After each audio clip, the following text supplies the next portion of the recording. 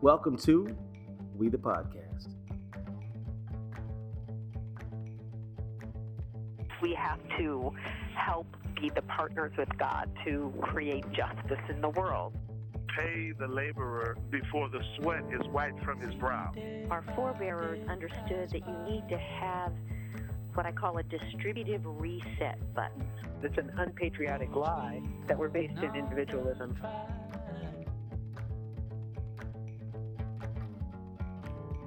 Brushing off the way you feel. Here on We the Podcast, we try to illustrate the tough decisions working families must make in an economy that doesn't work for them. From workers facing retaliation on the job, to home health care aides just trying to get paid, and union members challenging right-to-work laws, too many working Americans leave work every night wondering how they will make ends meet this month. But some of these workers leave work Friday afternoon to go to temple or to attend Juma prayers at the mosque. Some get up early Sunday morning to go to church or confess their sins during the week. Faith is critical to the lives of a lot of working Americans. So I spoke with 4 faith leaders during a conference call about what their spiritual lives tell them about the economy. In 2012, Sister Simone Campbell organized the Nuns on the Bus tour to fight against federal cuts introduced by Representative Paul Ryan. She runs Network, a national Catholic social justice lobby working to put faith into action for working Americans. Reverend Dr. Serene Jones is president of the Union Theological Seminary in New York. She came to Union after 17 years at Yale, where she was the Titus Street Professor of Theology at the Divinity School and Chair of Women, Gender, and Sexuality Studies at the Graduate School of Arts and Sciences. I met her on the bus during the 50th anniversary of Bloody Sunday in Selma, Alabama. Rabbi Marcia Zimmerman is the senior rabbi at Temple Israel in Minneapolis. She is the first female rabbi at Temple Israel. She is also a dear friend. Imam Makram El-Amin is the lead imam at Masjid An-Nur in Minneapolis, Minnesota, and he is the imam I personally go to whenever I have questions of faith. So what can we learn from different faith traditions in the U.S. when it comes to taking care of working families left wondering how they're going to make it this month? Sister Simone finds a doctrine of inclusiveness and justification for taking on the structural causes of poverty at the heart of Jesus' teachings. We share a responsibility for each other, and we all have an obligation to contribute and to benefit. And so in our Christian scriptures, often Jesus points out the need to respond to those who are left out. And for us, it gets exemplified in his response to lepers, his response to the sick, his response to those that are shunned. He's always about including everyone in society. Rabbi Zimmerman finds the same call in her faith. I would say, in almost, of course, direct response ditto. Isaiah in Isaiah 58 that we read on Yom Kippur reminds us that we are responsible to feed the hungry, clothe the naked, and shelter the homeless. And that is the true sense of our job on this earth. When Reverend Serene Jones reads scriptures, she finds one consistent theme. What is always surprising to me is you open up the Bible and you read the Hebrew scriptures, you read the New Testament, and there's not much said at all about these issues that we are having big debates about. But on every single page, indeed in every paragraph, there are strong statements about God's requirement that as people of faith we care for the poor and we distribute God's goods, the goods of creation, equally and generously among all of God's creatures. It might be surprising to some that most of the faith traditions in the United States have something important to say about wages. Imam El-Amin lays out what the Quran says about wages. There was a saying by Muhammad, prophet of Islam. He said, peace be upon him, he said, to pay the laborer before the sweat is wiped from his brow. So this idea of someone being paid timely and also a fair wage.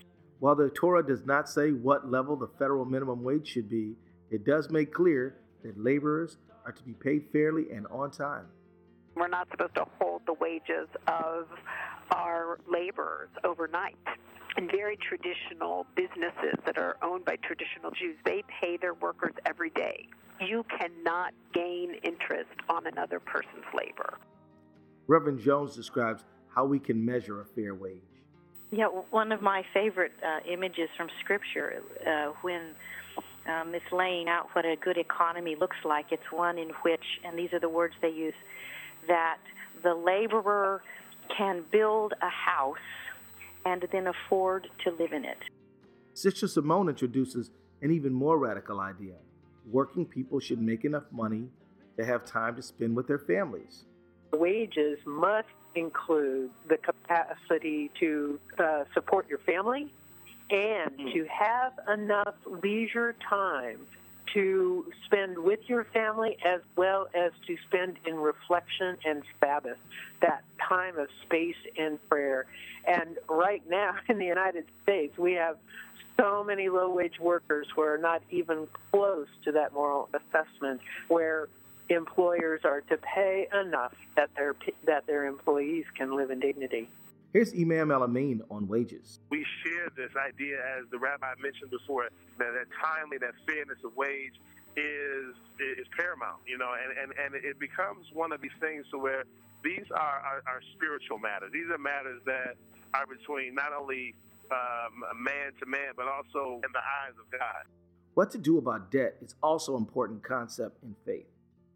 Here's Rabbi Zimmerman. Judaism does not see an economy based on debt.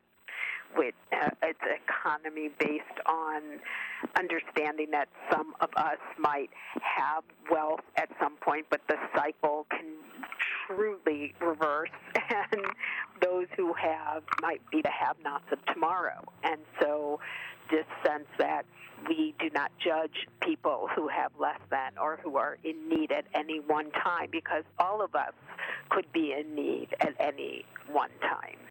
Reverend Jones believes human nature requires a debt reset button known as Jubilee in Judaism and Christianity.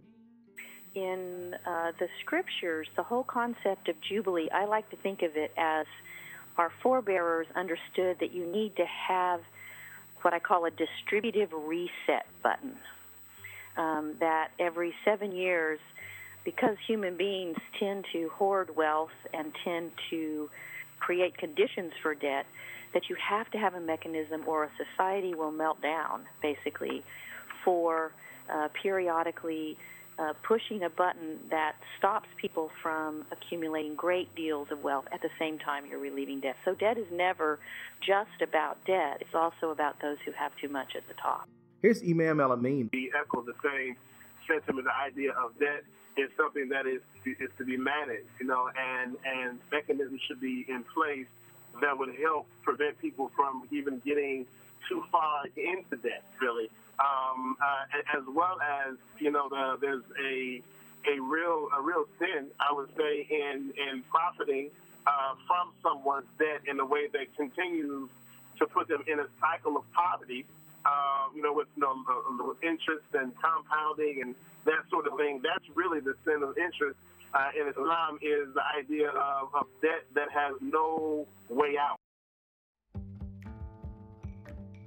I'll let my good friends, Reverend Jones, Imam El-Amin, and Rabbi Zimmerman and Sister Simone take us out with their positive thoughts on the future.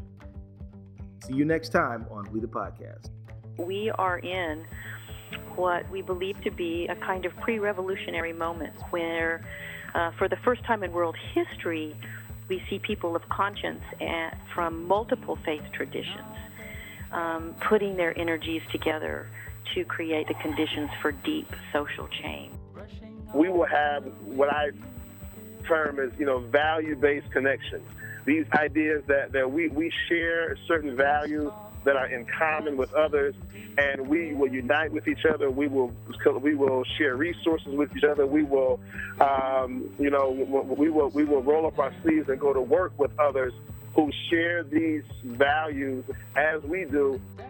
We have to help be the partners with God to create justice in the world. And, of course, economic justice is one of the main things But what's interesting is for those who receive, actually need to give too. The challenge of faith is to use our values to lift up the best of who we are as a nation, and to remember that we are all called to live in dignity. And for us, we see ourselves as created in the image of God, and therefore we are, by definition, entitled to have everything that would support that dignity.